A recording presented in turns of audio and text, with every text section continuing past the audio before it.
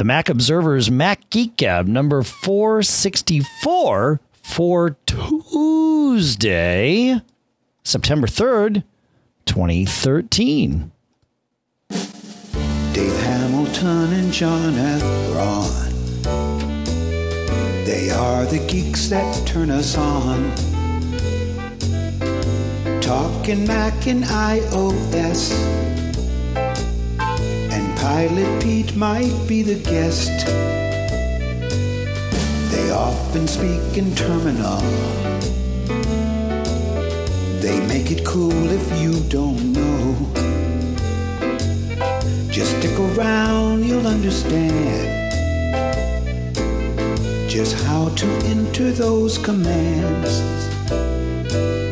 Dave Hamilton and John F. Braun.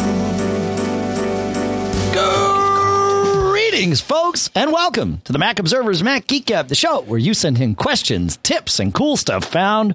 We try to answer your questions. We all learn something from the tips and the cool stuff found that you and we find. And together we all try to learn something new, and that was Kurt Lee with the intro this time around with lyrics he even wrote here in Durham, New Hampshire. I'm Dave Hamilton.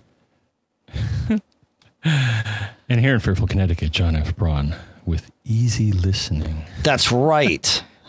That was easy listening. Very smooth. Yeah, smooth jazz. It's good. That was nice. I like that, Kurt. We haven't played that one in a while. That one we've had for a little while. But thank you for doing that, Kurt. It's outstanding.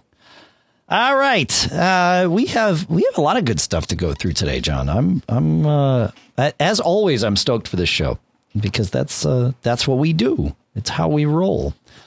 All right, you know what, John? Let's start. Let's mix things up a little bit. Let's start with the first sponsor for this show, which is Smile at smilesoftware.com, and today. They make it easy for me because I get to talk about one of my favorite things to use, especially when I'm traveling or away from the office. And that is PDF Pen for iPad. This is one of those apps that I know it's been out for a while, probably 18 months now. But it's one of those apps that I always hoped would exist and actually work. But I never expected the iPad UI to actually work for this. I was wrong, happily. PDF Pen is something I use on my Mac almost all the time. I use it to sign documents so that I don't have to print them and sign them and scan them. I can just put my signature right in there. I can edit PDFs. I can change the text if I need to. I can move things around. And with PDF Pen for iPad, you get to do this on your iPad. You know, you can fix typos in a PDF. If you have like a price list, you can edit the price inside the PDF. You don't need the source document. You can edit it right there. You can sync with iCloud or Dropbox to get stuff back to your Mac. And then you can exchange documents with other people via Box, Evernote, and even Google. So yeah, PDF Pen for iPad. It's and it works. I've used it. I still use it all the time. It's kind of a go-to app anytime I have to, like I said, put a signature in or make some quick edits on the road. Or actually, what I do is I do a lot of annotations of PDFs with it. Whereas I read through something that we've got going on, and I put little notes in, and I can make all my stuff, and then I can send it off. So yeah, PDF Pen for iPad, the app that I never thought would work. Just because I didn't see the iPad as it working that way, but somebody else saw it differently than me, and they were right. But so that's PDF Pen. You can see it at smilesoftware.com. And then, of course, when you're ready to buy, you go to the Mac App Store. Not the Mac App Store. You go to the iTunes store because it's an iPad app, and that's how you get that. So check it out. Smilesoftware.com, PDF Pen for iPad. And with that, John, let's get into our first question. And our first question comes from Simon. Simon writes, first of all, good to hear that Pilot Pete is back in circulation. Well, he's not here today. He's, I believe he's still about 10 miles off the coast of New Hampshire on the water. But he says, Simon asks, a quick question. Is there an alternative to Disk Station Manager for OS X? Why do I ask? I hear you wonder. And Disk Station Manager is the software that lives on the Synology network attached storage units, just to give you some background here.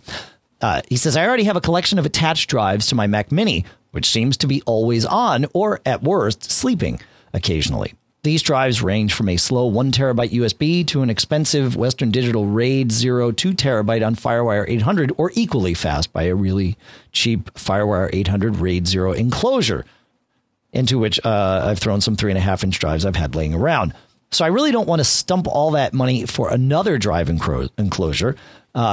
And so I was wondering if either the two, because Pete's not here, of you or the listeners knew of some software with which I could create a private cloud solution akin to what Synology offers. And of course, this is similar to what, Transporter from Connected Data offers. But of course, the Synology and the Transporter are hardware solutions. So Simon's saying, hey, I already have a Mac with drives attached to it. How can I do private cloud on my own? And where that gets tricky, you can share files from your Mac all the time, but where it gets tricky is wanting, with private cloud, we've all come to kind of expect or want that quote unquote Dropbox-like functionality where you set up a folder and it just syncs data back and forth, and you have the ability to get that data on your iOS devices. So that's where things get tricky. Sure, you can set up a folder on your Mac to share, but that's not enough to really become that private cloud. But you are in luck because there is a piece of software, open source, called OwnCloud. And we've talked about it before, but it's worth re-mentioning. And it's at owncloud.org. And they have a Mac server available. They have Mac clients. They have iOS clients. I believe the iOS clients are written by someone else. And whether they are or not, I believe those are for pay. But the server software and the Mac client, and they're cheap, but they're cheap. They're like $2 or something. So it's not a big deal. But the server software and the Mac client are free and they work. And what's cool is it's not just this Dropbox style syncing. OwnCloud also has a calendar server built in, the ability to do photo galleries, the ability to mount external storage within the OwnCloud. So you could actually have OwnCloud mount your Dropbox inside OwnCloud and then only have to worry about syncing OwnCloud, and then you'd still get your Dropbox stuff.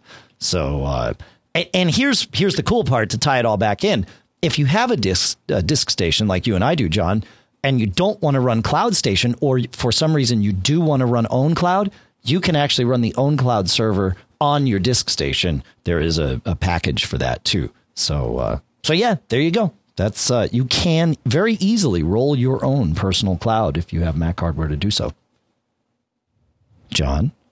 But there's more, Dave. Well, do tell, my friend. So a couple of things I thought of, and there may be more. Yep. But here's one that I'd offer, which most of us are using in some form already.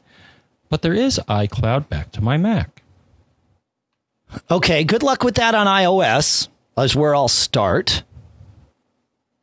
Okay.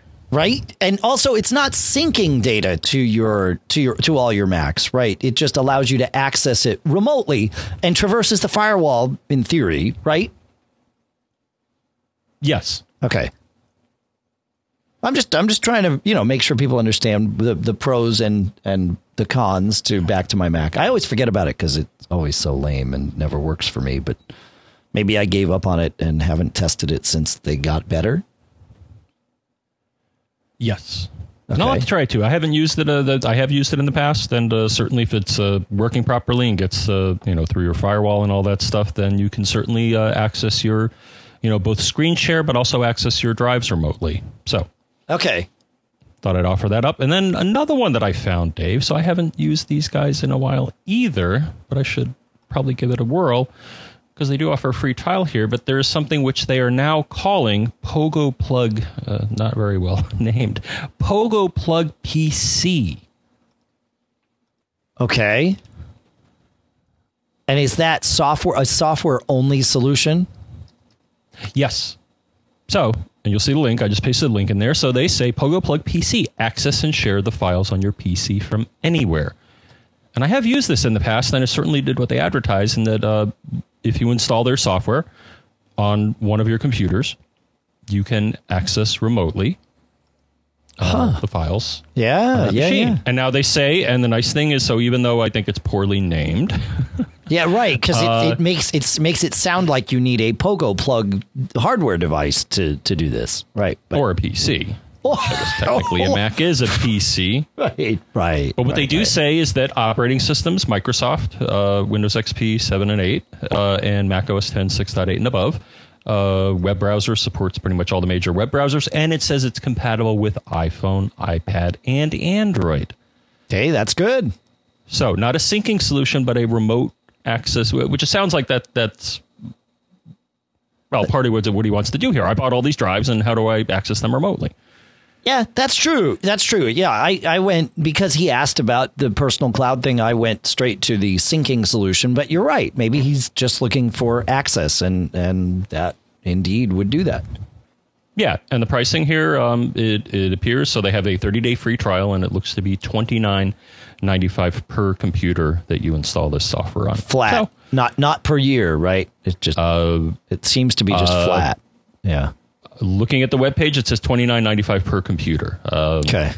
I don't see them give a time frame, so it looks to me like you buy it and and you install it on a machine, and there you go. And that's the end of that. Yeah. So I was glad to see that. Now they also offer, I think they offer solutions where you buy the hardware from them as well. Sure. Right. They definitely do. Yeah. That's great. So, hey, nice find, man. Good. So I may have to, revisit those guys here. I mean, they're still a player in the market here, and they're, compare themselves to all the other guys too. Right. Some of their charts there. So, right. Hey, it's a free trial. Give it a whirl. See if it does it for you. Yeah. Very cool. All right. You want to take us on to James, John? Yes. Once let me get him up in front of me here. All right. So James had a problem, and basically he was trying to access a website in Safari. And we actually, I think it was James that we talked about in a recent show, and we told him to reset Safari or empty the caches is where we went in the last show. That didn't do it for him. So you've got some additional stuff, right? Not one, but two, well, maybe three things here.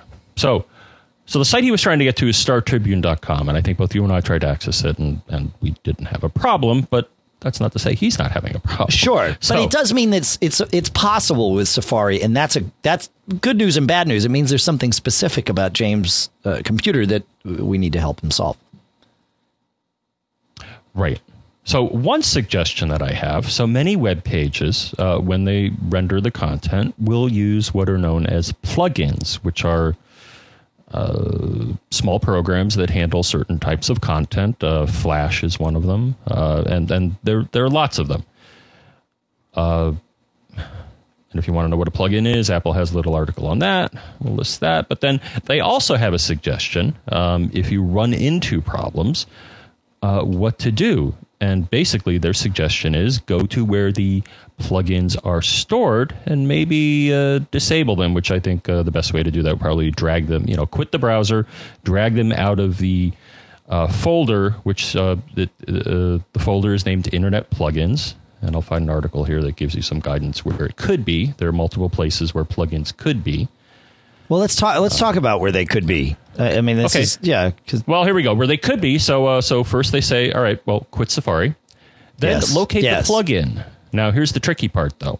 It's in a place that I didn't necessarily expect. So the first, and I think the primary place that you're going to find plugins is /library/internet plugins. So that's the top of your hard drive, not your home folder. Yep. Correct. Though, as you suspected, the other place is in your home folder /library/internet plugins. And if you look in either one of those folders, you may see plugins. Well, the first thing actually you want to do is to see all of the plugins that are available to your installation of Safari. If you go to the Help menu, you will see a menu choice, Installed Plugins. And if you look at that, you're going to see a list here. Like the first one that I see is Adobe Acrobat. And then it lists the type of content that it's meant to handle. So PDFs and mostly PDFs. Yeah.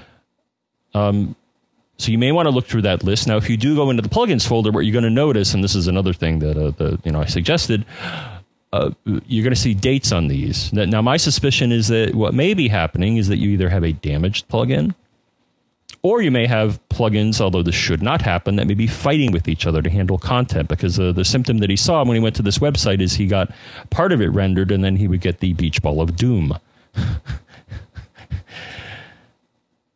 So that is one suggestion that I have. So one is check your plugins, disable them, and see if the page loads. It may load, but you may see, I think typically what happens if you don't have the right plugin for content, and it's going to show like a little plugin piece and show plugin missing, right? Yep. Have you ever run it? And then if you click on that, then it'll typically try to, I think, help you locate the appropriate plugin to handle that sort of content.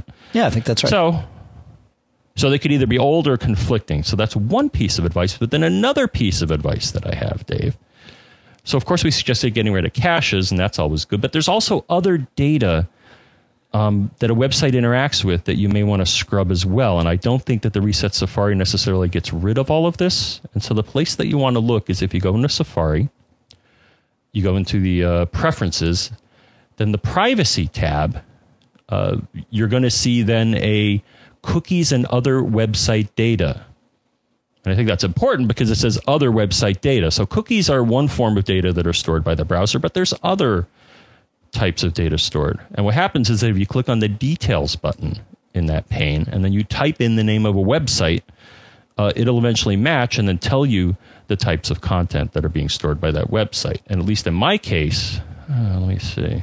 I've got that Star Tribune website up, and it actually has what I would call all three. It has cache, cookies, and local storage. And I think that local storage may be the thing that, at least for James, is corrupted. This is where a website, in addition to just the small bits of data that are typically stored in a cookie, actually asks Safari for a local data store to pump some stuff in to make your browsing experience faster and snappier. Once you get data, it can actually store a little database on your computer. But yeah, I think removing that with the remove button, not the remove all. Remove all will remove everything. Well, it's not clear. You've got remove Certainly and remove isn't. all on this screen, and remove will remove what you've selected. Remove all will remove everything. So just highlight the one web page that's giving you trouble in an instance like this. Hit remove and see what, and then start from scratch. See what happens.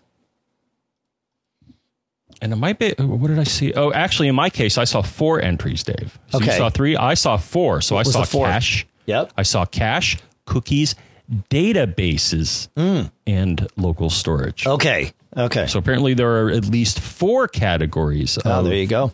data that the site can store on your computer to hopefully make things, make for a nicer experience, but not if it gives you a beach ball. Yeah, right. Yeah, beach ball bad. Yeah. Beyond that, I mean, I got nothing beyond all the other stuff we suggested. All right. Well, good. That's I think that's good. All right. Mark had an interesting problem. He got on an airplane and had rented a movie on iTunes on his computer. And actually, he rented it. I'm trying to think here. He rented it directly on his iPad, I believe. And then he got into mid-flight and went and pressed play, and boom, nothing played. In fact, it said that effectively told him that he needed to be on the internet to authenticate his rental so he could start his 24-hour period. And this was very bad. So he found a way to he found a post that says rented movies are downloaded and a streaming connection is not required. The error that Mark saw occurs when an internet connection is not available to validate the download at the start of the 24-hour period. If you'll be watching the rented movie, and here comes the tip, if you'll be watching the rented movie on a plane or elsewhere offline, you will want to attempt to open the movie before going offline. This triggers an alert about starting the 24-hour period, which you can decline. So, but this process, even when you decline, does validate the download and allow you to start it at any time within 30 days. even if you're offline. So you want to go to the movie, hit play. It'll say, hey, your 24-hour period's about to start. You say no thanks, but now you've been validated and you're okay. But if you just download and don't try that before you go offline, there's a good chance that you will be declined or denied the ability to entertain yourself mid-flight. And that I've had that happen. I had it happen with Plex. Very similar circumstance actually, but different obviously because Plex is not iTunes. But it's very frustrating when that happens, as you might imagine, because you're sort of trapped in this, sardine can. But if you do get stuck in that, if you can get on the plane's Wi-Fi, of course, you're going to have to pay for it. And that's going to perhaps offset the movie that you just saved. But there you go. So that's the trick. Hit play before you get offline and then you should be good to go. So thank you for sharing that with us, Mark. Good stuff. Did you have something there, John? I heard you sighing. That's usually a sign that you have a problem. Well, but I don't have a problem. But, as a paying customer, movie industry, this is why people pirate things. That's all I'm going to say. Oh, it totally. Yeah. That's true. This is someone who's paid for their content, didn't realize the nuances of the DRM, which is what's happening here. It's, enforcing a, period within which you can, I guess in this case, it was a rental, right? Yep. That's right. And yeah, unless you're willing to shell, out for GoGo or something like that, you're, yeah, it's terrible. It's terrible. No, I agree. This is what drives people to pirate stuff. And yeah, I'm okay paying. I don't want to pay and then have to jump through hoops and climb over walls to get the stuff that I paid. Well, that's what they're making this guy do. It's crazy. Yeah. Or even the most ridiculous thing I saw just the other day. So I rented a Blu-ray disc. Yeah.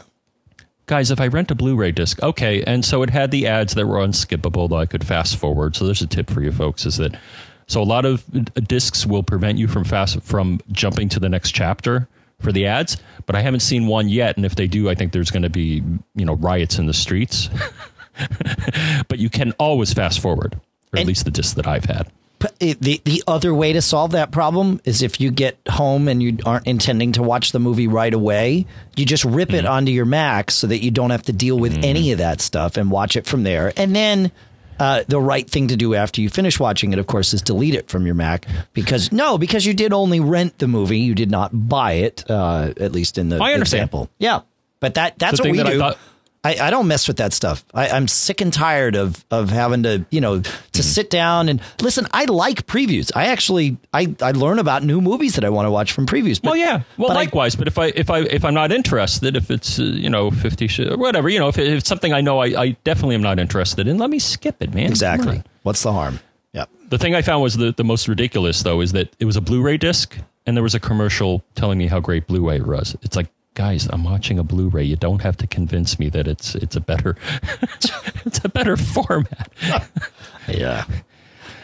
All right. Yes. All right. You had a very quick thing with Allison Sheridan. With our friend Allison. Yeah? Another DRM nightmare. Yes. Oh, my gosh. Just fish shakes all around here. I'm with you. So Allison runs Aperture. Which is Apple's pro, I would say, photo management and editing software. But she has the version that I guess came on physical media. And what Apple did in that case was that you were required to type in a serial number. Okay, that's cool. Yeah, I guess. Okay. Well, yeah, sure. Well, it's not cool because here's what started happening. What started happening is she would start up Aperture and it would say, hey, could you enter your serial number again? She's like, what? So she finally got support here. And it was a fix that I never heard of, Dave. So I just want to offer it to people who are stuck. And I'll say stuck with Apple software that uses DRM instead of through the App Store. Which also uses DRM, to be fair. Yeah, but it doesn't. But once you purchase it through the App Store, but it never, at least Aperture, never asks you for a serial number. Yes, they do use DRM in some fashion. But once you downloaded it, you're cool. Yeah, that's right. Yeah. Yeah, it doesn't use serial number DRM. No, you're totally right. You're totally right. Yep. But what she found is something that I had not seen because I had not run older versions of Apple Pro software. So here was the fix to her problem. So if anybody is running Aperture, the version that you purchased on Physical Media, her problem was that, or what she had to do was go to library/pro apps. The main library folder?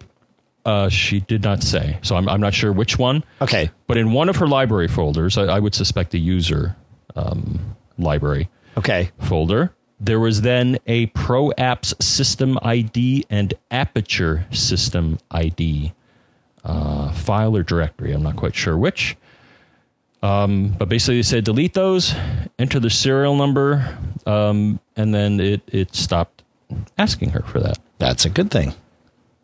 So, but I'd never run into that, this Pro Apps. So I guess that's the way Apple classified their professional applications. Yep. And it took her a while to get this level of support. And actually, I think I saw a follow-up where it started asking her again. In which case, if it started asking her for the serial number again, I mean, I know Allison. She's very persistent. Yes. When she needs to be. I would yell at Apple and say, you know what? Give me the App Store version. I bought it and it's broken. Yeah, you know that Convert me to the App Store. They could certainly do it. Whether they will, or someone can get the authorization to do that. Where I think they can just give her a promo code or something, right? Of this is a good opportunity to remind everyone. And John and I have been through it with hardware, but it certainly works with software in this instance too, where the software is not cheap. Apple has, as every big company does, Apple has, they call it their customer relations department. Some companies call it the office of the president. Some companies call it the executive relations team. Apple calls it customer relations, and it's a team of not very many, probably, a handful of customer service ninjas that are totally there to cut through all the red tape, look at your case, and, find a way to fairly make you happy. And John and I have both been through this at least once. I think I've been through it twice, where Apple has replaced a computer for me entirely. Like send us your old, or we'll send you a new one. Send us your old one back. Sorry for all the hassle. But to get there, you have to have a case already on file. So in Allison's case, she needs to call up AppleCare, tell them what she's going through, have them walk her through it, then report that it's happening again. If you can report that it's happening 3 times, that's very helpful. Then you just call Apple's main number, not AppleCare. You call the main number 408-996-1010 and ask for customer relations. And then when you get them, politely, but, firmly explain what's going on. They'll ask for your case number. And in a case like this, I would recommend that Allison specifically ask them, please replace this with tell them what it would take to make you happy. And that gives them a path to go down. They won't always. I mean, if you tell them, hey, look, I had a problem with my 7-year-old iPod Nano. I would love to get 4 MacBook Pros from you to make me happy. That's probably not going to happen. Right. But, if it's something reasonable in there and you truly have a legitimate gripe, they will, in most cases, take care of you because that's their job. So in this case, I would totally recommend Allison, if she already has a case on file with Apple, if it keeps happening, just go to customer relations. Well, I think, the suggestion is reasonable. Totally. I just want a version of the software that doesn't pester me for entering my serial number because it slows me down. That's it. No, it's a totally reasonable request. That's right. Yeah. No, that's good. All right. Ryan has a question. He says, I recently switched to a Mac for my work computer. However, I have come to a very uncomfortable situation where the Outlook 2011 for Mac has a disturbance in the font size when sent to any random recipient. I need to send an email in size 15 for it to be received in standard font size 12.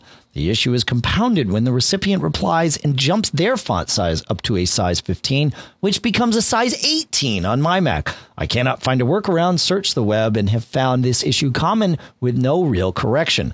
If I can't fix this issue with Outlook, then I need the best mail software for a professional environment. My job requires a very steady diet of email traffic, and this is very unprofessional to have these issues continue to persist. He has a second question, which we will get to, but let's deal with this first one first. He's sending formatted email. When you send email that has bold and italics and fonts and that kind of stuff, it gets sent as HTML, the same language that's used to format websites. And when you start down that path, when you open that Pandora's box, as it were, things can get wonky. My advice, regardless of what mail program you use, and I honestly think that Apple's mail can work totally fine in a professional environment. It can handle high volumes of email, no problem. And it's extensible. So you've got a lot of add-ons that you can leverage. However, if you're going to use Outlook, you can do this too. You want to, my advice, turn off HTML formatting as the default for messages you send out. If you send emails in what's called plain text, the recipient gets it with no hints as to how you wanted that formatted, no font size, no nothing. So they get to read the email in whatever they've set as their default font, and they see it in a way that's very natural. And of course, when they reply to a plain text email, most of the time their client's going to default to that same format. Not always, but most of the time, hopefully. And then you'll get it back and see it in your preferred format. And really all you're doing is exchanging text back and forth. And that's the best way. There are times when you need to use HTML for email, but I do not believe it to be a wise default. For those of you using Apple Mail, you can set this in Preferences. And I believe it's in Composing. And at the top of the Composing window, or pane, I should say, you have a message format. And you can set it to plain text or rich text. I set mine to plain text. You can change this on a message by message basis by going to the message menu and changing, I think it's the format menu. I'm sorry. Go to the format menu and say either make rich text or make plain text.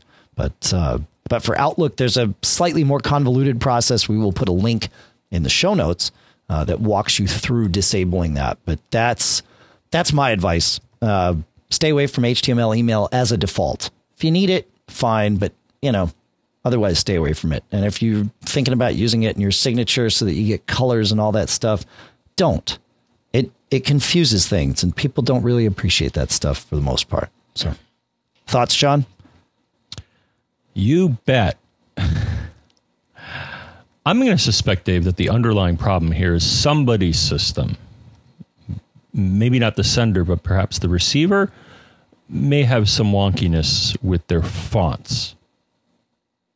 Yeah, but if you turn off it, if you kill, I understand. Yes, if you go plain text, then that alleviates that problem entirely. But yes, I agree. But there may be an underlying problem with the fonts, and I'll tell you a place you may want to look here. Okay. FontBook is Apple's utility that will let you examine and also do some limited integrity checking and actually enabling and disabling of fonts.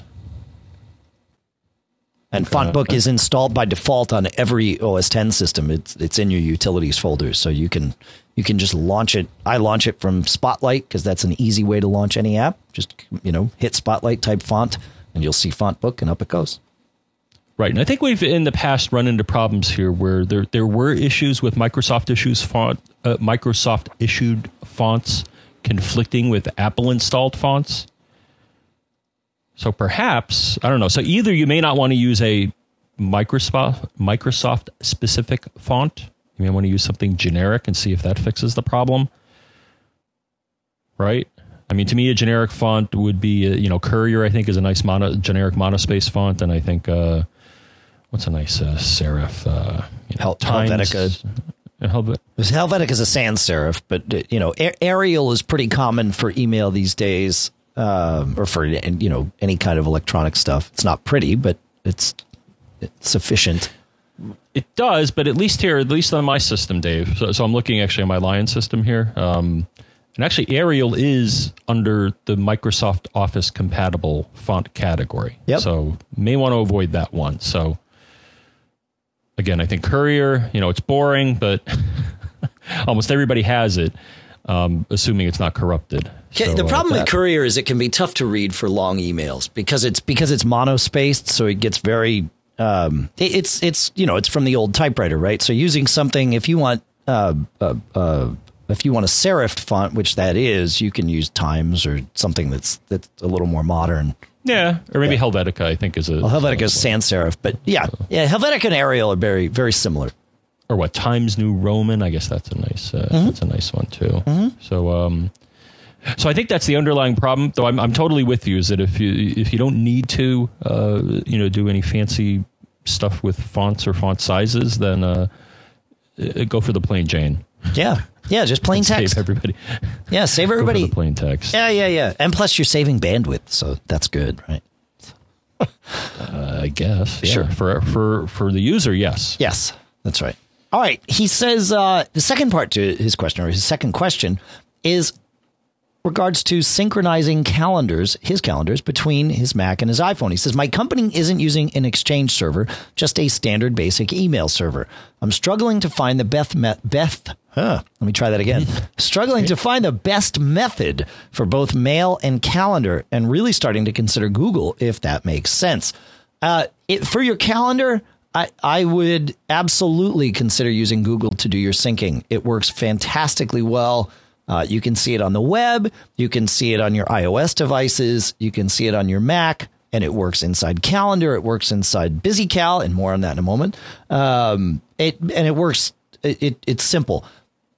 If you're only worried about syncing Apple devices, you can also use iCloud.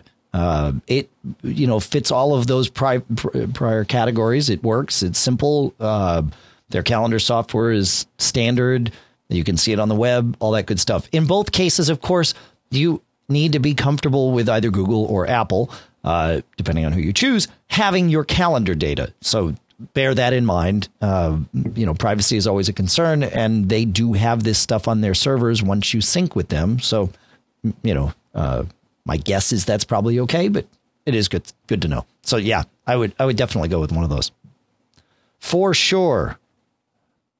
Any additional thoughts on that, John, before we move on? No. Okay. So that does lead us into our second sponsor, which I mentioned in that question, is BusyMac and BusyCal. BusyCal it's my favorite calendar app. Is really what it comes down to on the Mac. These are the guys that a long time ago were involved in making something called Now Up to Date, which was the best calendar for like OS 7 and 8 and 9. And now for years, they've been making BusyCal for OS 10. It's like Calendar Pro. OK, the best part is, for those of you that don't already use it, is that the first time you launch it, it'll pull in all your data that you already have in Calendar on your Mac. And then going forward, it actually remains in sync with it. So you're not locked in. You can go to their website, get a 30-day trial. That's at busymac.com, and just test it out. And if you decide for whatever reason that you don't want to keep using it, just quit the app, uninstall it, and run Calendar, and your data's all still there. It just works that way. But I think you are going to want to keep it.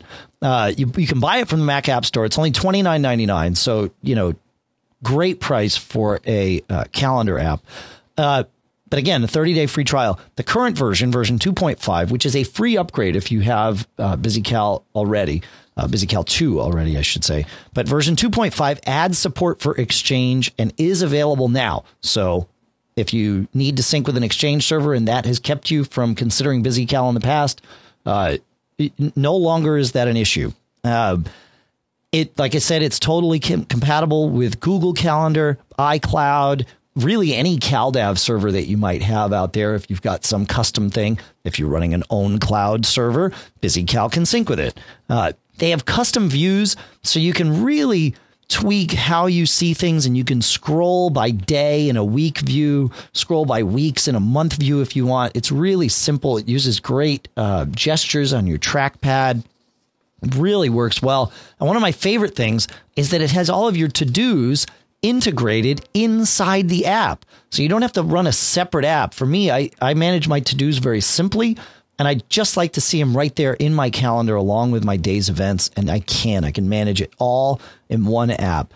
BusyCal has smart filters, So I have the ability to, I have a bunch of different calendars. I have my Mac Geek Gab calendar. I have a personal calendar. I have a gigs calendar, et cetera, right?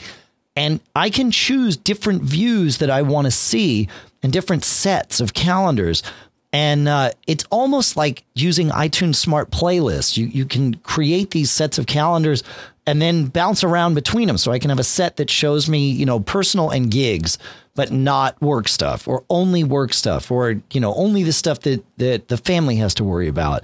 And I have all this set, so I can just bounce around and launch and or activate and deactivate different sets of calendars all the time. And then just to make things fun, they have built in not only weather support, which is great to see just at a glance in your calendar, but they have moon phases that you can have in there, which I like. And they also, it's so smart. Once you tell it where you are for the weather, it also tracks the sunset and sunrise each day and shows that as the night and day times on your calendar. So you really get a feel for when you're going to have daylight and when you're going to have darkness and all that stuff. Again, just that's just a cool little add-on, but or not an add-on, but a cool little thing they did. It's built in. Check it out, busycal.com. I can't speak highly enough about it. I'm pretty sure I've been using it since it was in beta years ago because I begged them to let me, because I couldn't stand iCal anymore, and I haven't looked back since. So think about it as BusyCal being Calendar Pro, and go check it out. Go to busymac.com or busycal.com. I've gone to both, and you can download your 30-day free trial right from them. And once you're hooked, it's $29.99. Mac App Store. You're good to go. Check them out. All right, John. Moving on. You have we talked about secure certificates last week, or secure email last week. Yes. And one of the things we talked about was I sent a secured email to both you and Pete, and there was some question as to how exactly that happened. And listener Robert detailed for us exactly why I was able to send one encrypted email to two of you, even though you both, of course, use different keys. And I think you're going to read about that from Robert now. Yes? Yes. And I'll explain a little bit about what it means, because it may not mean something to... Yeah. No, this was good. I was cool. I was glad when you explained it to me. Yeah, go ahead. Sorry. His explanation as to why you can do this. So he says the body of an encrypted email is generally encrypted using a symmetric key, not the public-private key pair, because running the encryption and decryption algorithm using symmetric keys is much faster. The key used for symmetric encryption is in self-encrypted using the asymmetric or public-private key pair, meaning that to send an encrypted email to multiple people, you only need to encrypt the symmetric key multiple times, not the entire body of the email message. Okay, now, we already explained what public and private key means. This is underneath the covers here. Yes, that was back in show 463 for those of you that missed that, and that was right. A good conversation. So yeah. So the way that system works very quickly is that you have two keys, and you need both to accomplish anything. And to accomplish decryption, you need both. Or yeah. So you need both of those keys, and the power of that is that one can be public, one can be private, and the system just works. Prior to that, what was used was what he does refer to as something called symmetric key, or actually that's called single key. Okay. So in the old days, that is how people did encryption. And you may have heard of some of these algorithms, like one is called DES, Data Encryption Standard, and the latest one is called AES, Advanced Encryption Standard. And those systems are great because, number one, they're very fast. The one downside of the public key encryption is that it's low. Okay. And you can see this just looking at the key sizes, is that typically public keys are thousands of bits long, and whereas these other algorithms typically use keys that are in the tens or hundreds of bits. So the thing is, they operate fast. So what happens is underneath the covers, a symmetric key is generated, and you better hope it's random. A single key. Single key. Yeah. Just trying to get the translation here. Yep. Right. So what happens is that underneath the covers, for speed, and also, in this case, to not have to do a lot of repetitive work, this single key is generated, and that is then securely exchanged using the public key technology. Okay, so what and is this the case for, and we're going to explain a little bit more about this because I think it's important, but I want to ask you first, is this the case with all email that's encrypted or only email that's encrypted to multiple recipients? I'm looking at the SMIME standard. Yeah. So I actually did find, so my reply to him was actually, so here, I'll babble a bit here. So Well, can you just answer that question though? Yes. Okay, it is yes. So SMIME, if you look at the SMIME standard, they talk about the SMIME session key, and right now the accepted algorithms for that are triple DES or advanced encryption standard. Okay, so I have RFC 3853. I have gone. I've chosen to get a 2048 bit key, right, for my SMIME email, and that makes me happy because I know that things are really encrypted well. But the only thing, from what you're telling me here, the only thing that's encrypted with that is this session key, which in and of itself is far less secure than my 2048 key or your 4096 key. Is that right? That's a difficult question. Okay. But okay, so let me take wait 1 second. Relatively less, in that you could probably brute force, if you have enough time, some of these single key solutions like DES or AES. So a better way to say that without editorializing, which I realize I did, was to say that the only thing that's encrypted with my key is this session key, which has been generated on the fly by either my mail program or yours, or whoever's sending me email. Is that correct? Looking at the spec, that is my understanding. Okay. So that's really interesting. So we've got these, hyper secure keys that are being used to encrypt some potentially less secure keys and that's what's used to encrypt the email because that's much faster than doing this the other way. Right. Of course, the challenge is that in order to get at that relatively less secure key, you have to figure out how to crack the very powerful higher level encryption. So it actually makes sense. Yep. And actually, I had done some work with SSL, now called TLS, and that does the exact same thing for the same reason. Sure. Is when you establish an SSL session with a secure website, it's generating this random key and then exchanging it using the public key technology. Okay. So cool. And is this the same? I know that we're talking about SMIME, which is the tech that's built in natively to iOS and Mac based email. Is this also the way that PGP works with like GPG mail and all that, or is that truly encrypting the message with your key? Do you know?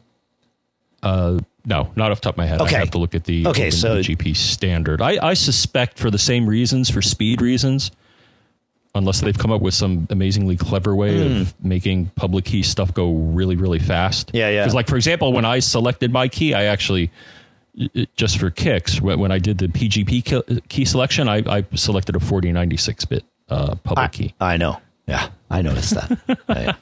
Just because I wanted a really big key. I mean, I think it defaults to 2048. But it does. Sorry, 2048 was what I meant to say before. 2096. Yeah. Okay. Yeah, interesting. All right, good. All right. Let's see. We have a couple of questions about Wi-Fi setup. First is from Peter. He says, my network question, I'll try to be simple and to the point. I have an AT&T Uverse connection with their own gateway that acts as a router and broadcasts 2.4 gigahertz Wi-Fi, B and G, 802.11b and G. Connected to that via Ethernet is my third generation Airport Extreme base station, broadcasting both 2.4 and 5 gigahertz. I have a Raspberry Pi running its own stuff and a Seagate GoFlex home terabyte drive, both connected via Ethernet to the Airport Extreme. These are all within 3 feet of each other. I'm broadcasting the Uverse Wi-Fi because a couple of friends' devices are still occasionally connecting to it, and in order to use the Uverse app with the receivers, they have to connect to it. According to a big chicken on the Apple, I don't know why he's a big chicken, on the Apple board's discussion, this is fine. What are your thoughts? Personally, I'm unsure as to if I'm taking a beating on my internet speeds via Wi-Fi, since I know nothing about networking specifics or protocols. Okay, in general, you don't want to have two radios broadcasting on the same frequency right next to each other, because they will, as you might imagine, blow into each other. But thankfully, so there's several solutions to this. Number one would be to turn off the 2.4 broadcast on your Airport Extreme base station. Now, there's two problems with that. Number one, you now lose the ability to use 802.11n over 2.4 because your existing router from AT&T is only going to G. And number two, you have a third generation Airport Extreme and you can't turn off the one radio and leave the other on. So you have to leave it broadcasting. With that, I highly recommend setting your channels differently. I would set them as far apart as possible, but at the very least, you want them to be unique. For the 2.4, you want them to either be 1, 3, or 6, and you don't want them to be the same. So if you have set your AT&T thing to channel 1, did I say 1, 3, and 6? I was wrong. You want to be 1, 6, and 11. 1, or 6 or 11, because those are the only channels that will not overlap with each other frequency-wise. So if you have your AT&T thing on channel 1, you want your Airport Extreme on channel 6 or channel 11, and vice versa. So keep those unique. It's still going to probably interfere a little bit because that's just the way radios work, but because they're so close to each other. But it's doing it that way is going to keep you from having a huge impact, negative impact to your Wi-Fi speeds. Did I get that right, John? As far as I can once tell. I corrected myself? Yeah. Yeah, it's all about the channels. Yeah, I do the same thing. I think, recently, I think I'm on channel 6 because anything that I can see is on either 1 or 11. So, so that's where I keep my 2.4 stuff. Cool. All right, good. All right. Let's see. Now we have another wireless extension question from Dave who came in just Hello, before guys. the show. Dave Cook, Saugerties, New York. The heck are you? I'm calling for some hopefully quick, free, friendly advice. And I was going to email you guys, but I just really haven't had a minute to sit down and type. So I'm doing it now with some rain in the background on my car, as you may hear. But I'll try to be quick. I'm reconfiguring a friend/client's home network in a couple of days. I might have actually already asked a question about this network a couple of years ago because it's been going on for a while. But anyway, he's bought a ton of Sonos equipment from me. He's a pretty famous professional photographer and is constantly loading lots of data, photos and stuff up, pulling them down. Has probably half a dozen Apple TVs through the house, probably half a dozen iPads, countless other iOS devices and laptops, blah, blah, blah, Roku, smart TVs, all that. So it's a big load on the internet. For the most part, it works okay. We're mainly having Wi-Fi issues. We put in a few Airport Expresses, just trying to extend, and I know that you guys don't really recommend that, and it hasn't really worked. I've tried a couple of Powerline Ethernet adapters. They kind of work, but they're intermittent. The biggest problem is up in the master bedroom and the second floor, another guest bedroom up there and stuff, where the Wi-Fi is very sketchy. And so what I have done is I hired an electrician to come in and pull some Cat5 to a couple of locations to the house, and this is my plan, and tell me how it's sounding. I'm going to come off of the main router, which is an Airport Express, an Airport Extreme. I'm then going to hit a gigabit network switch that I just purchased. And out of the network switch, I'm going to hit these three new home runs that we pulled, the Ethernet, the Cat5 home runs. One of the main ones is going to go to the master bedroom. I was going to put another Airport Extreme up there. And then come off of that, feed the Apple TV, the Sonos device that's up in that room, which will also fit Sonos Net around the rest of that floor to the other devices, and whatever else needs to happen, whatever else needs to feed. But that's the crux of it. Now, I guess the biggest question is, should I put that Airport Extreme in, what is the mode? Well, I know I assume bridge, but just to where where it extends the network under the same SSID and passwords? And do you think it's solid enough that it'll just automatically switch to that one when they go upstairs? That's been the issue. Sometimes when they do switch to the Airport Expresses that are up there, it's fine. It actually works okay, but their devices don't always switch. So I want to get something that's going to be rock solid. Or do I just set up another Wi-Fi zone with a different name and just tell them to make sure that when they're upstairs, they log on to that, because it'll be really robust, fast Wi-Fi up in that area. So there you go. How does my logic sound? And what about the last question about that, about the SSID? All right. Let's see where we can go from here. Yeah.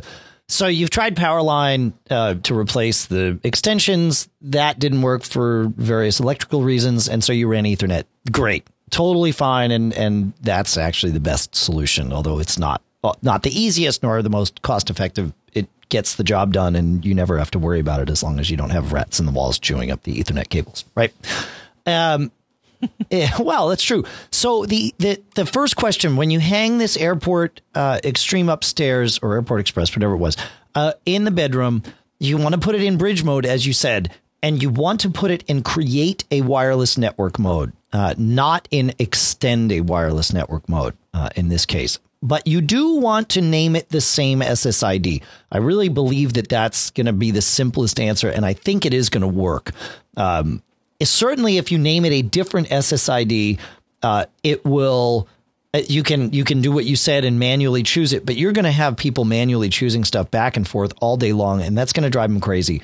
If you set it to the same SSID, same security settings, if any, and different channel, as we just discussed in the previous question, then I think you're going to be okay. And I think that's really going to work very well for you and for your client, because it will roam just fine. With these things connected via Ethernet, you're not going to have any of those weird, Wi-Fi echoing problems or any of that stuff. So I think you're fine. I think that's the way to do it. One thing I'll point out, because I know we have some Sonos users here. If you have more than one Sonos device connected via Ethernet in your house, make sure that they are true Ethernet and not Powerline devices. Sonos creates its own wireless mesh, and some Powerline devices don't deal with the way Sonos likes to kind of manage that mesh between wired and wireless, and you can create a network loop. It has to do with something called STP, Spanning Tree Protocol.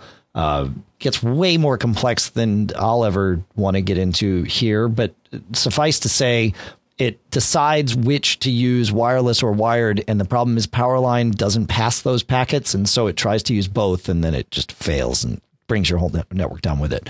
The other thing I would do is if you have Sonos stuff and multiple wireless stations in Sonos, if you go to on the app on your Mac, go to Preferences and Advanced, manually set the channel, the Wi-Fi channel that your Sonos will use. It's 2.4 gigahertz as well. So you've got to manage that separately. You don't want routers broadcasting on that same signal. So, you got to, again, 1, 6, and 11 are your three channels to use. Set your Sonos to one of those and then set your other wireless routers to others. So I think that's that. I don't have anything else on that one, John. Do you? No. Did I lose you there? You sound a lot quieter than you were initially. Okay.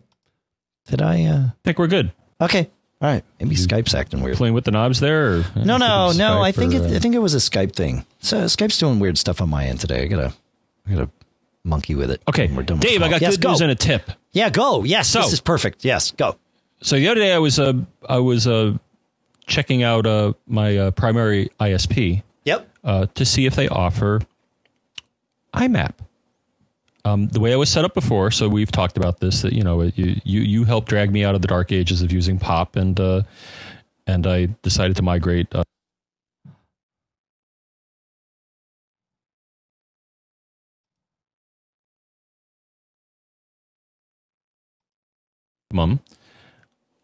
Was only offering POP for email pickup. So what I was doing So what I did was set up Google Mail to do a pop pickup. This is one way you could do it. The other way to do it, of course, would be to forward it from my ISP to Google. But I chose to do the pop pickup. So the other day I was just surfing and I was searching around and I typed in Optimum and IMAP and they're like, oh, you want to set up Optimum for IMAP? Well, here you go. Here's the name of the server. The IMAP server and the SMTP server, and here you go. And I'm like, oh, awesome, because I'd rather have it as a standalone, mostly on the iOS side, because sure.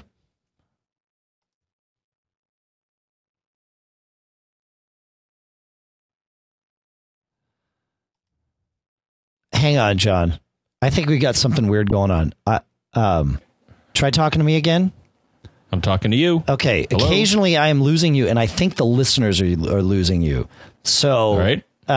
Try it, but I don't think it's on your end. I think it's on my end, but it doesn't matter because it affects our listeners. So I know when this is happening. I'm not exactly sure why, although I have some ideas. Do you want to?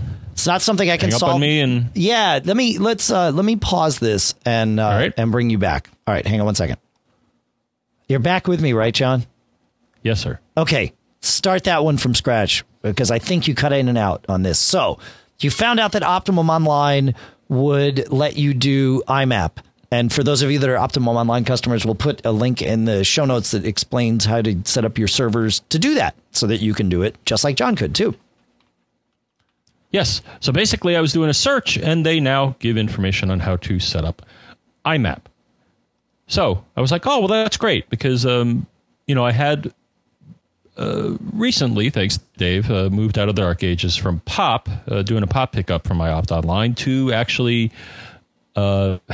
doing a pop pickup from Gmail, but Gmail is IMAP. So the way I had it set up was that I was doing a pop pickup into Gmail, and then I was doing an IMAP pickup from Gmail.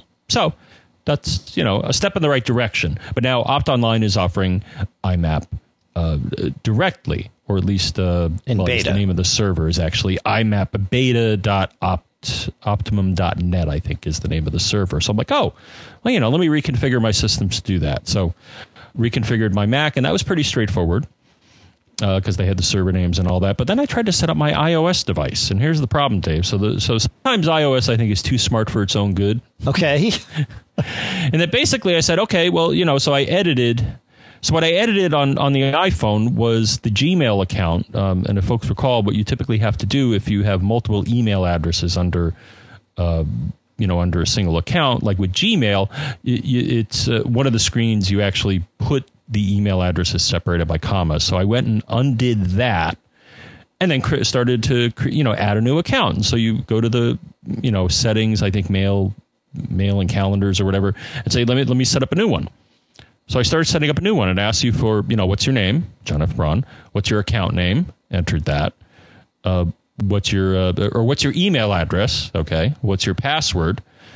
And then this is where it gets too smart for its own good. The problem is that because they still offer POP, it would automatically default to selecting POP as the protocol. My guess is it's not because they still offer POP. My guess is your iOS device would prioritize IMAP. But because their main mail server doesn't answer IMAP, it's probably going to POP.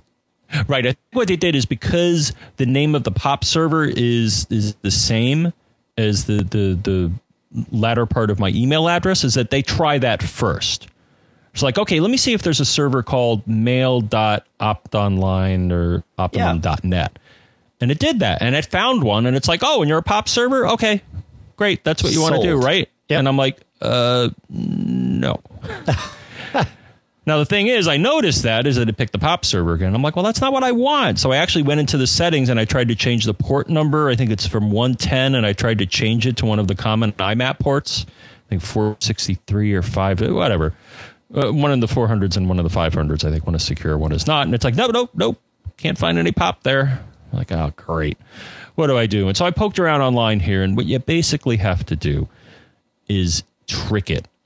So what happens is when you get to the point where it says, give me the information about your email account, what you have to do is for your email address, enter something totally bogus that kind of looks like an email address, but really isn't. So, xxx@yyyy.com, I think is what I put in there. And as long as you put in something in there that's bogus, what's going to happen is it's going to try to be smart and connect to a mail server with that name. And it's going to be like, oh, I can't find it. And it's like, well, okay, now can you tell me if this account is a POP account or an IMAP account? And please enter the specifics. Yeah, because you can't there's tell no it way anymore. You right, used to be you able can't to tell say, it. Yeah. Right. I thought you could say, well, let me tell you about my IMAP email account. I thought you could do that in the past. Or maybe I'm mistaken. Maybe that was just on the Mac side. But being able to do that makes me happy now, because now generating mail from my Optimum account is now a little bit more straightforward and handling the certificates and all that great stuff. So a little tip there. That's how you trick your iOS device. Yeah, that's good. Do IMAP. So here I'm gonna actually give our listeners some advice by way of giving you some advice that I've already given you, and that is run screaming from your internet provider's email account, and here's why. And it's actually fine to use it, but I would not advise anyone to publicize their internet provider's the email address you get from your internet provider. I have a Comcast email address. I could use it as my catch-all for, all my email. I don't, but there's no specific reason why I don't use it as my catch-all, but I would never give that out. And the reason is, if I ever choose to change providers, either I move or my provider goes under, which I don't think Charter is, but Opt Online is a much smaller provider, so they actually have a chance of going under. They probably have a chance of making money too, which is good. It is so cheap to go out and get your own domain. You can go to like GoDaddy, right? And you can find cheap domain coupons at like Retail Me Not or Fat Wallet for GoDaddy. And you go there and you get your own domain. And part of that is you get email accounts, and you can then take all the email from your domain and like forward it to, say, Gmail or to your provider's account. But this way you own the domain at which you are registering for everything, at which everyone in the world knows how to contact you. And that way you never have to worry. I've moved and changed providers, I think 6 times in the last 15 years. And it didn't impact anyone's ability to send me email ever. I've even in the same house, I've had DSL, I've had cable. I hope someday to be able to get Fios. It's really close. And when I want to move to it, I can just make the move, because I don't have to worry. When I cancel my Comcast account, nothing happens to my email address because I don't use the one my provider gave me. So again, I just implore all of you, if you are, like John, using your provider's email address for things you've signed up for, make the change now while you have the ability to do it at your leisure.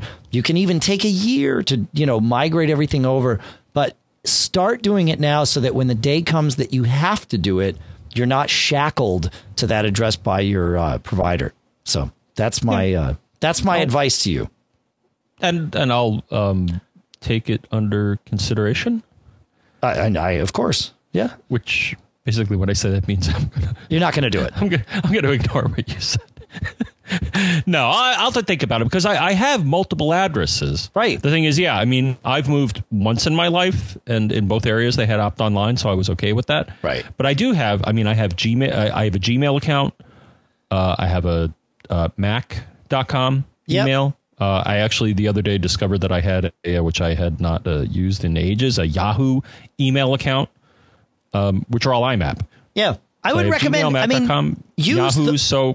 Use those for your incoming email, but I wouldn't even use Gmail as the thing I sign up for stuff with, or the address I give out to people. Just because it's so cheap, for like $10 a year, you can own your own domain. You don't have to host a website there. You don't have to do anything. Just own your own domain and send your email to that. Tell everybody that, and then there's somebody in the chat room, Michael in the chat room, and I'll say hi to everybody at macgeekgab.com/stream. He's saying use PObox.com, which is an email forwarding service. But again, same problem. PObox.com is not your domain. So if they choose to stop doing what they're doing, you're in the same boat. You're shackled to them. Shackle yourself to something you own, and because it's just not that expensive. So that's right. my maybe I'll advice. consider it more because I have had to do the switch once. So my last provider, Dave, you remember them? Yeah, long was time ago. home.com. Right. That was like the pre-DOCSIS cable modem. So yeah, I think John Braun at home.com, and they went away, so or changed or whatever. Yeah. So no, good. It's good advice as I'm learning more about email here. But at least I've reached the point now where I've eliminated pop from my life. Yeah, right. You're not even having pop pickup or anything. That's good. Yeah. You can. That was the other thing. I got to switch. Well, actually, I got to update my mom because both the other members of my family both have Yahoo accounts, and I think last I checked, I was actually kind of surprised when I activated this Yahoo email account because it came up as IMAP, and I'm like, really? Because I think when I set up my mom with Yahoo, they only offered pop. They did not offer IMAP. So it was a number of years ago. So I'll have to switch her over. Cool. All right. Well, I think, my friend, that brings us as close to the end as we're going to get. And I'm glad we solved the problem. And hopefully you didn't cut out too much that we didn't realize. People in the chat room say there might have been a little cutout earlier. And if that was there, I apologize. Because we hate to miss what you have to say, Mr. Braun. Not good. I do too. Yeah, not good. All right. Let's see. What do we have here? If you want to Speaking of email, Dave. Yes. Oh. No, that's right. Read Go my ahead. mind. Yeah, go ahead. Take it. Feedback at MacGeekGap.com is where you send an email with questions, tips, cookies. Take the cookies out of your browser and email them to us? Is that what you're telling people to do? No, don't do that. I would not recommend that. No, we don't want that. Feedback at MacGeekGab.com is what my good friend John F. Braun said is the address to email us. Indeed. If I'm cutting out, feedback, not feedback, feedback at MacGeekGab.com. Yeah, though feedback does work because we have one listener who loves to use it. So we aim to please. That's right. You can call us if you want to leave an audio comment at 206-666-GEEK, which is, John, 433 plus 5. Nice. Well, 4335. That's right. Yes, no plus sign needed. You can find the show notes that we'll put together for you that John will polish up. Actually, you're going to have more than just polish work to do today. John, I got a lot of stuff in there. But you can find that at MacGeekGab.com, a domain that we own so that we know that the email will always come to us. See how we did that? John, tell them about how to find us on Twitter. On the Twitters, he is Dave Hamilton. I am John F. Braun. That guy flying around somewhere is Pilot Pete. The podcast is Mac Geek Gab, and the publication with all sorts of Mac news and tips and all sorts of stuff. Mac Observer is how you get us on the Twitters. You can find us on Facebook at facebook.com/MacGeekGab. We always post an appointment there, or an event there, as I should say, that tells you when we're doing the live show. And it's been moving around, but I think it's going to start settling back into Sundays soon. Because life schedules are, the summer schedules get crazy, especially for me. So. Yeah. All right. And for the 3 people that use AppNet or G+, I guess we're there too, right? We are. I always put events up on Google+. That we have. There's a lot of people. There are millions of people that use Google+, John. It's a good thing. Oh, all right. Yeah, in fact, especially after what we went through today, I am going. You and I are going to start experimenting with using a Google Plus Hangout for this instead of Skype, because because I think it may work even better and give people. It may eliminate. I don't know. We have to experiment with it and see how it works. I think Allison does those. Does she? Yeah, on a regular basis. Yeah. But I mean, at least when we were at Macworld, it was fun. We did the video aspect there. I think we did a Google Hangout, and we're running around. But you can do a private gathering. Google Hangout. Not that we would have to make it private, but you can do a private Google Hangout that, from what a lot of people say, does even better than what Skype does. So I don't know. We'll play with it. We'll see what happens. All right. We do want to thank Michael Johnston. He is the host of We Have Communicators and also the publisher of GetAppLure.com. He takes this show, converts it to AAC, adds in chapters and all of that good stuff for you and for us. So thank you, Michael, for that. Also, thanks to the folks at Cashfly, CACHEFLY.com, for providing all the bandwidth to get the show from us to you. And with that, we do want to thank the folks at Barebones Software in the podcast marketplace for making BB Edit and Yojimbo and sponsoring the show. Also in the podcast marketplace is Text Expander and PDF Pen for iPad from SmileGazelle.com. Sell off your stuff. Squarespace.com, 20% off with the MGG9 coupon code. And, of course, BusyCal.com. Thanks a lot, folks. Have a great week. And don't get caught. Made up.